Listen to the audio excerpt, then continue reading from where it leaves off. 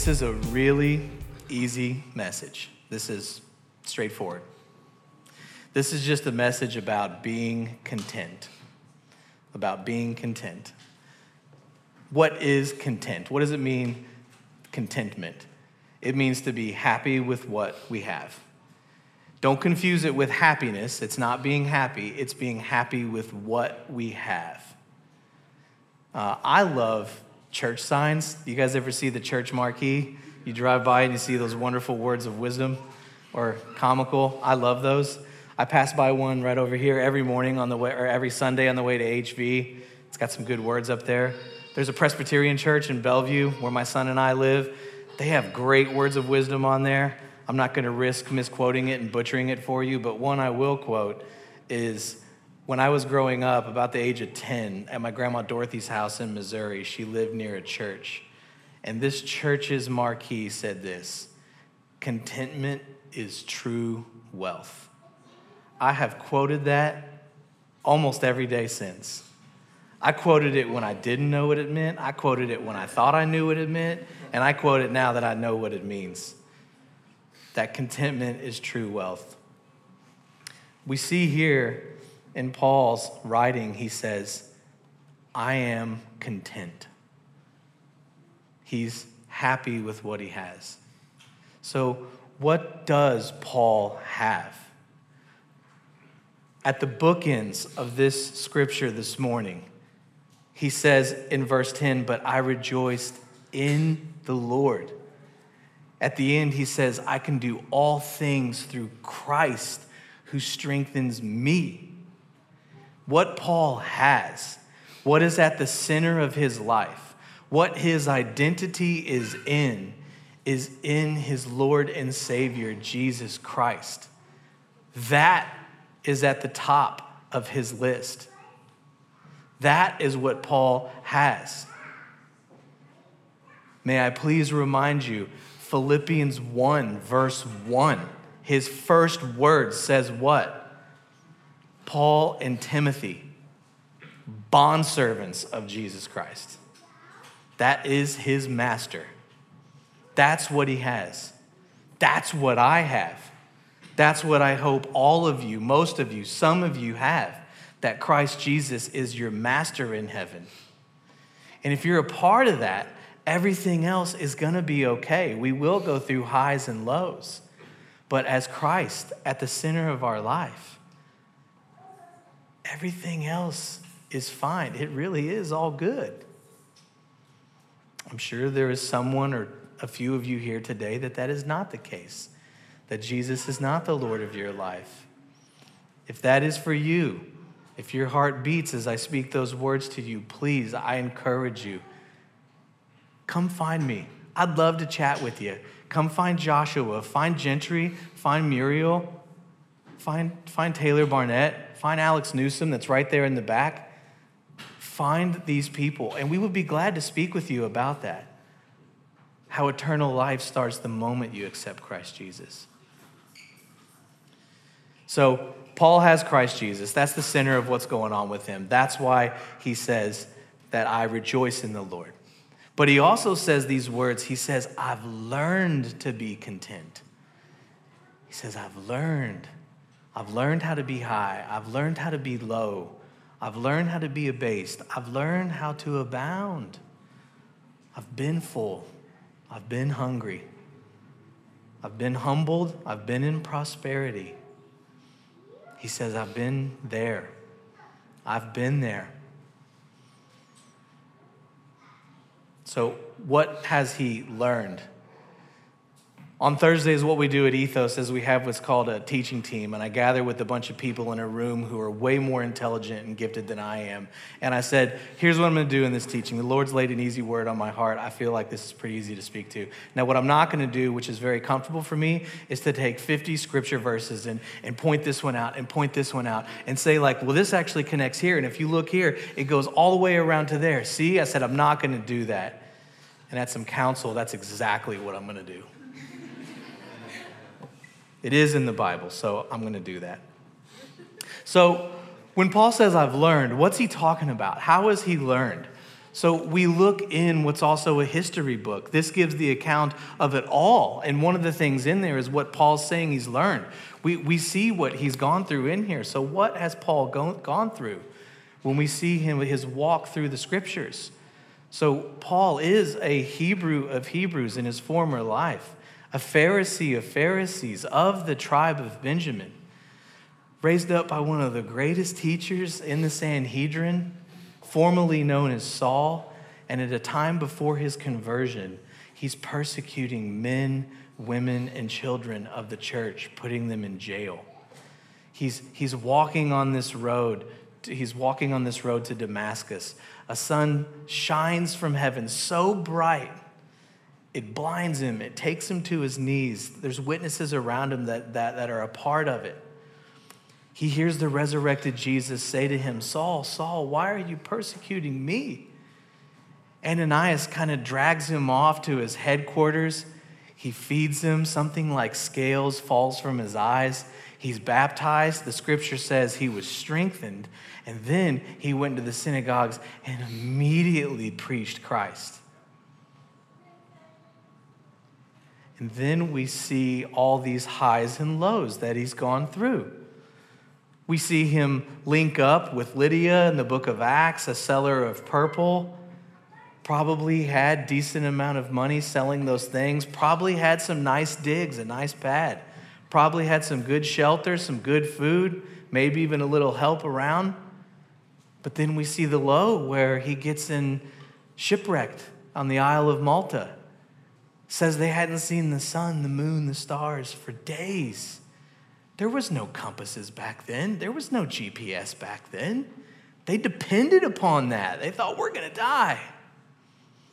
I can imagine what Lois, Timothy's mom, what her situation might have been to provide for them, to have food and shelter. I could only imagine the nights that he had the earth as his bed, a tree as a shelter, maybe a brook nearby for some water. He's been in prison at times where he's stood before Agrippa. He's stood before Nero. He's been in prison at other times where actually an angel set him free and he said, you're good to go. But yet he still has time to tell a Philippian jailer, believe on the Lord Jesus Christ and you and your household will be saved. Paul says, I've been high. I've been low.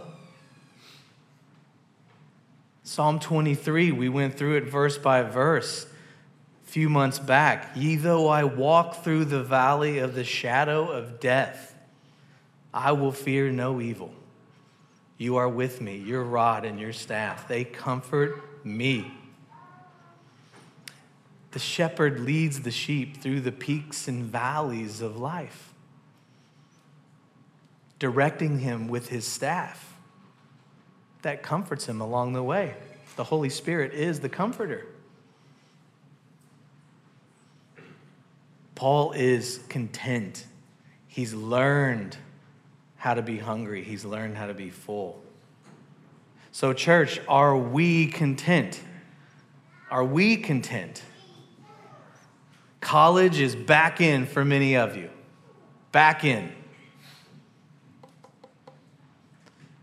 Maybe your summer was a bless. Maybe it was a stress when you were home. Maybe you had the opportunity to be around familiar friends and family. Meal was always provided on the table. Thermostat set at 65 because I ain't paying for it. Comfort zone, but now you're back in college. And now the curriculum and the studies. The difference between a junior year and a senior year. You know what I'm talking about? The difference between a freshman year and a sophomore year. Maybe you're a young adult. Maybe you've never been to college. Maybe you're in the music industry and you're trying to just look for that next cut, that next break. I've never been to college. How long, oh Lord? Maybe you're fresh out of college and for the first time you're stepping into a real W-2. Maybe you actually got the financial belt of mom and dad not loosened, but actually off. And now you're stepping into the waters of real independent financial stability. The actual pressures that come with a real job. That's not what chapter 12 said to do. Chapter 12 said to do this. What is this? How do I handle that? Maybe you're a young parent. A lot of ears just perked up right there. Let me tell you this. Being a young parent, the sleeping schedule alone is enough to make you crack. Can I get an amen? About 4 or 5. How does that work being a new parent? How does that work? What's that lump on your ear? Why is your left eye red? 102 fever. Can we give him Tylenol? Do we not give him Tylenol? Tomorrow's Tuesday. It's your day. I got this thing. What do we do? Did I just shake my kid when he was all colicky? How does that work? Never done this. What's up, big dog? Young parent. Maybe you're like me. Maybe you're a single parent and you've got a kid that's coming into preteen years. My son's 12. And maybe you're trying to figure out, is it good choices, good consequences, or rebellion? Which is it? I haven't been a real good parent these last couple weeks. I got to be honest with you. I've been very quick to speak. I've been too slow to listen. I've had some outbursts of wrath. Maybe you're an older parent. Maybe you're the one that actually dropped your kids off to college.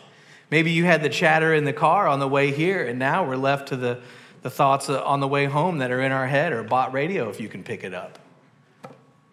Maybe you were complaining a little bit internally about the dirty socks on the floor and just taking another meal in, but now that they're gone, oh, I'd do anything to just have that meal again. Empty nest syndrome, that's a real thing. Maybe you were forced into retirement and you weren't planning for that. Maybe you're a grandparent. Maybe you're a grandparent and you have the high of a new infant that's come into the family, right? That baby smell. But then at the same time, you're transitioning your parents for their steps into eternity. And for the first time as a grandparent or a person, my air quotes, over the age of 65 or so, and now you're preparing your parents to where you're parenting them. These are highs and lows. And when Jesus Christ is at the center of it, it's okay. I am content. I am very content. I am beyond blessed and happy with what I have. Jesus Christ is the one name on my list of whom my hope, trust, and identity is in. There is no name under heaven that's above his in my life. I've been on the highs. Man. Let me tell you, another story for another time, but there was a time in my life. I come from live music entertainment. That's what I did for my career before I stood up here. Let me tell you, private jets and G4s, they was a daily thing to me. Any of you, if you're in the music industry, you know the words A party, B party, C party. You know what those terms mean. I was the A party. That's the highest number on the laminate. Money, never a problem. Never checked my bank account. There was no need to. I could never spend all of it. There was never any need, ever. I had the mansion. I had the wife. I had the family. I had the gigs. I stopped calling the gigs. They called me. I've been on the high. And then I've been on the low. I lost all my money. I lost my 3,900 square foot home. I lost my wife. I lost my sanity for a good bit. But what happened was the Lord meets you there. And what he did was he carved me up like a pumpkin. And he took all that gook that was inside the pumpkin and he got rid of it. He set his light inside me. He put me on the porch to let me shine for the whole neighborhood. That's why Jesus says in Matthew 5:16, "Let your light so shine before men that they may see your good works and glorify your Father in heaven." See, what I learned in those highs and lows was that you can't store your riches on earth. Jesus says in Matthew 6, he says, do not lay up for yourself treasures on earth where moth and rust destroy and where thieves break in and steal, but lay up for yourselves treasures in heaven where neither moth or rust destroys and where thieves do not break in and steal. Think about that. It's either true or it's not, and I promise you, on the authority of the Word of God, it's true. I've been there. Job chapter 1, what's he say? Naked I came, naked I go. Billy Graham used to say this.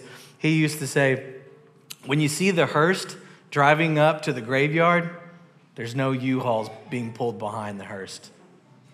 You can't take any of this with you. Can't take your New Era hats, you can't take your tattoos, and you can't take your Nikes. Can't take anything with us. Jesus says in Matthew 6:24, no one can serve two masters. For he'll either love the one or hate the other, or he'll be loyal to the one and despise the other. You cannot serve God and mammon. Mammon just means the god of money. Your Bible might just say money. You can't serve both. You got to choose. Choose this day whom you will serve. Me? Paul? You? I serve a king and a kingdom. My king washes the disciples of his feet, or washes the feet of his disciples. Lost the weight on that one. My king rode lowly on a donkey. My king looked his murderers in the face and he said, forgive them, they know not what they do. But as Paul continually preaches the day of Christ, the day of Christ, the day of Christ, when he comes back, it won't be on a donkey, it'll be on a white horse. He's going to have a crown. His name is Faithful and True. His robe is dipped in blood, and a sword comes out of his mouth. The Lord is my strength and my song. He has become my salvation. He is my God. I will praise him. This is why Paul is saying in the 13th verse of Philippians 4, I can do all things through Christ who strengthens me.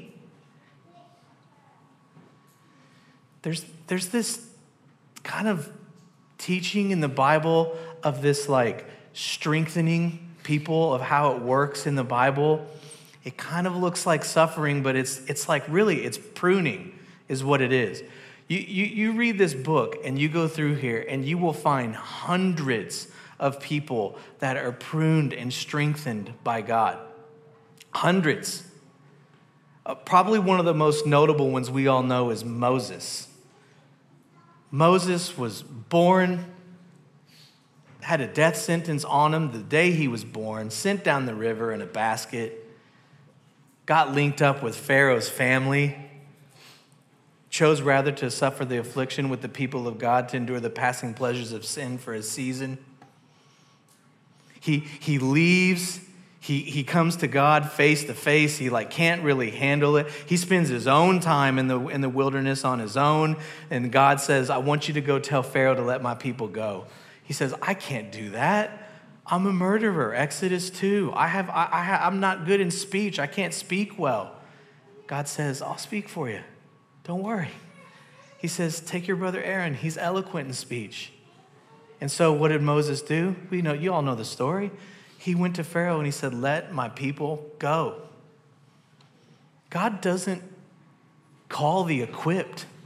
He equips the called. You see this scenario back with Paul in 2 Corinthians. The thorn in the flesh, right? We've all kind of heard that story, a lot of us. In 2 Corinthians 12, there's this thorn in Paul's flesh. Whatever it is, it's killing him. Not only that, but a messenger of Satan is given to beat him with it. He calls on Messiah 3 times to no avail. And finally, Messiah ben David, Jesus, answers and says what? My grace is sufficient for you. He says, my strength is projected in your weakness. So what does Paul say in verses 9 and 10 in 2 Corinthians 12? Oh, therefore, most gladly I will rather boast in infirmities, that the power of Christ may rest upon me. Therefore, I take pleasure in infirmities, in reproaches, in needs, in persecutions, in distresses for Christ's sake. For when I am weak, then I am strong. Paul's like, okay, now I get it. I get it. I got it. I see how God strengthens. This is what Jesus says, is it not? Jesus says in John 15:2, Jesus says, every branch in me that does not bear fruit, he takes away.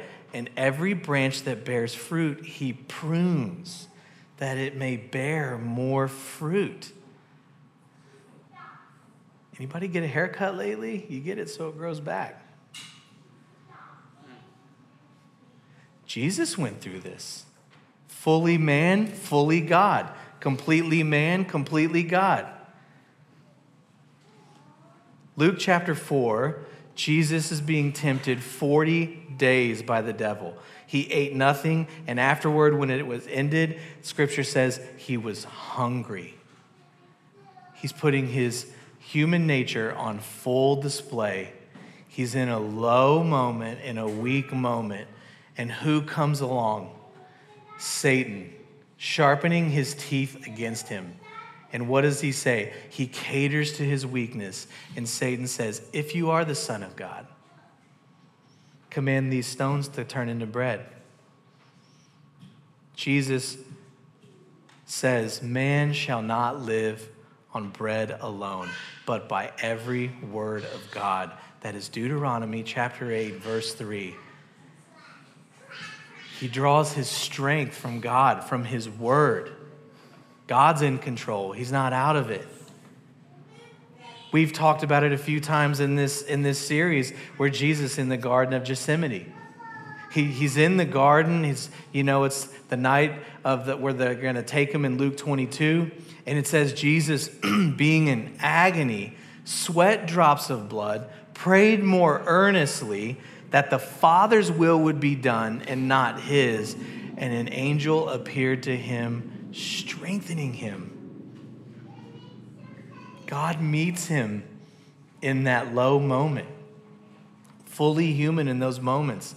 Guys, the same Creator who gives us life gives us our strength. The same Savior who gives us new life gives us new strength. Satan will offer us false riches of this world if we bow down to him. But God will meet you in those moments. He will meet you there. It's kind of weird, but that's how he works through Scripture. Do you hear me? I was meeting with a friend of mine this week. We've been trying to catch up for a while. We finally caught up. And good friend of mine, and I'm like, dude, what's been happening? What have you been up to? What's been going on? And he starts telling me a little bit, he's like, lost my job. I lost this relationship I was in. I'm going into my senior year, and I don't know, dude. And I was like, bro, you're really getting it. You're getting really kicked in the teeth right now. This dude looks at me, and he has this kind of look in his eye, like he's smiling, and he says, there's kind of a beauty to it, though. Dude, my hair stood up just now telling it. I was like, ooh, I just heard the Holy Spirit speak. I just heard the Holy Spirit speak. That's how he does it. That's how he does it. More scripture. Everybody ever heard Jeremiah 29, verse 11? Everybody hear that verse? God says, "For I know the thoughts that I think towards you," says the Lord. "Thoughts of peace and not evil, to give you a future and a hope."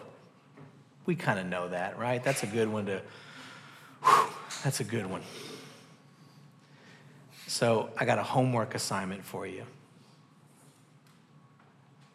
Here's your homework assignment.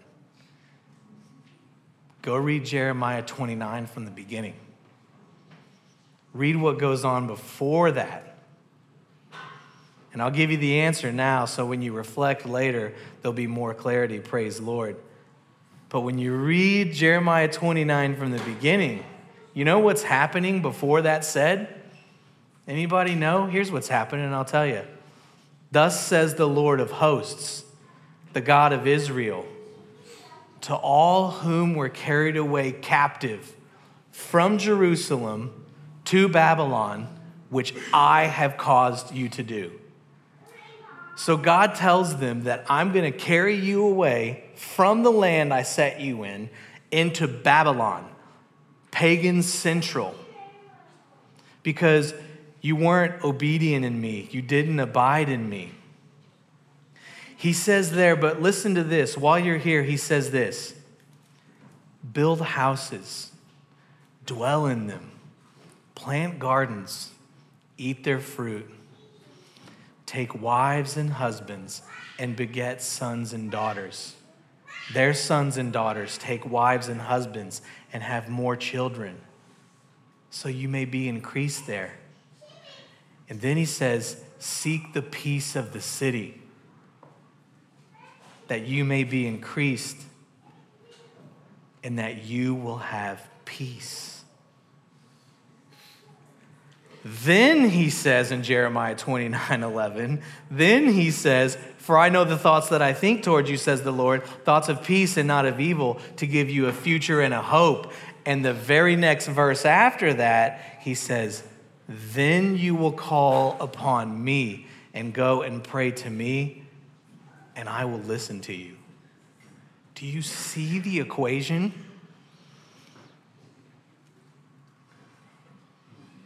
It's kind of like this, man. God can do anything he wants, right? We don't pretend to understand the infinite creator as the finite creation. I'm okay with not understanding God between here. The day I do is the same day I have no need for him, and that just ain't going to happen. But when you look at the story of the Bible, that God was on his throne in heaven ruling, and he left his throne. He came down to the earth in the form of a fleshly man. He walked among us. He dwelt among us. He tabernacled among us. He lived a holy, perfect, separated, sinless life. He was falsely persecuted, falsely crucified, buried, raised from the grave 3 days later, after he gave dozens of prophecies that he would do it. And then he says, "Whoever follows me shall not perish, but have" what? What? Eternal life. God had a plan for Moses. He had a plan for Israel. He had a plan for Paul. He has a plan for this church. He has a plan for me, and he has a plan for you. For you. Paul says, "Do as I do." That's what Paul's been saying. Put God at the center of your plans. Is that not what he is teaching to the church at Philippi? That's what this series he's been saying, man. Bondservant of Jesus Christ. So that's why when he says in verse 13 of this chapter, "I can do all things through Christ who strengthens me." Strengthens definition just got a whole lot wider, didn't it? So stick with me here. I have 4 questions for you that are going to be on the screen behind me here, okay? Now stay with me, all right? These all have question marks at the end of them. And what we're going to do is I'm going to ask you these questions. Stay with me. And then what I want to do is we're going to have everybody be invited to split up in just some groups beside you. I'm going to be totally candid with you. When Josh and Gentry would get up here and be like, we're going to split up into groups of people around you and talk, I was like, no, I just don't want to, but I know I have to because I'm on staff here and I should. Dude, the first time I did it, it was so enlightening and I just love it. I was like, okay, this is great. I really encourage you because what happens is someone beside you may give you a word, someone you may give a word to, okay? Here's the 4 questions. The first question is, who or what is your identity in? If you're unsure of that, just look at your calendar or look at that app on your phone that shows you what you're looking at all the time, and that'll tell you who your identity is in. Is your identity in Christ, like Paul's? Is your identity in yourself? Is it in others? Is your identity in social media? Are you trending with God or are you trending on TikTok? Do you check the likes on your Instagram account or do you check his likes? Is your identity in your sexuality? Your gender? Is it in your phone, your screen? Is our identity in money, in your career, and success? Is your identity in how others see you and how physically fit you are? Your physical appearance? Is your identity in your marriage? Do you love your spouse more than you love Christ Jesus? Tough apple, that's idolatry. Is your identity in your parents or your children? I was born to be a parent. Really? Is your identity in your boyfriend, your girlfriend, your fraternity, your sorority? Is your identity in your education or your knowledge? Are you puffed up on knowledge? I struggle with that. Is your identity in your tattoos, your hats, your fashion? Who or what is your identity in? That's the first question. The next question is, are you high or low? Right now, are you full or are you hungry?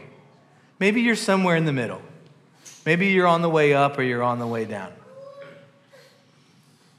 And then here's the 2 questions to ask when you're with your fellow people around you, the church, the called ones. Who do you give praise when you're high? And who gives you strength when you're low? That's the real question. The first 2 are to kind of stir your heart and direct which way you're looking. And then the question is, who do you give praise when you're high? And who gives you strength when you're low? Think about those questions. And then what we're going to do is circle up into some groups for about 5-7 minutes, talk about it. When we come back, we're going to do communion as a church together. Okay? This is invitational. If you don't want to, you don't have to. That's totally fine. Sit and just let it meditate on your heart for a little bit. Do that, circle up. I'll call you back in about 5 or 7 minutes, and we'll break bread together. Okay? Go.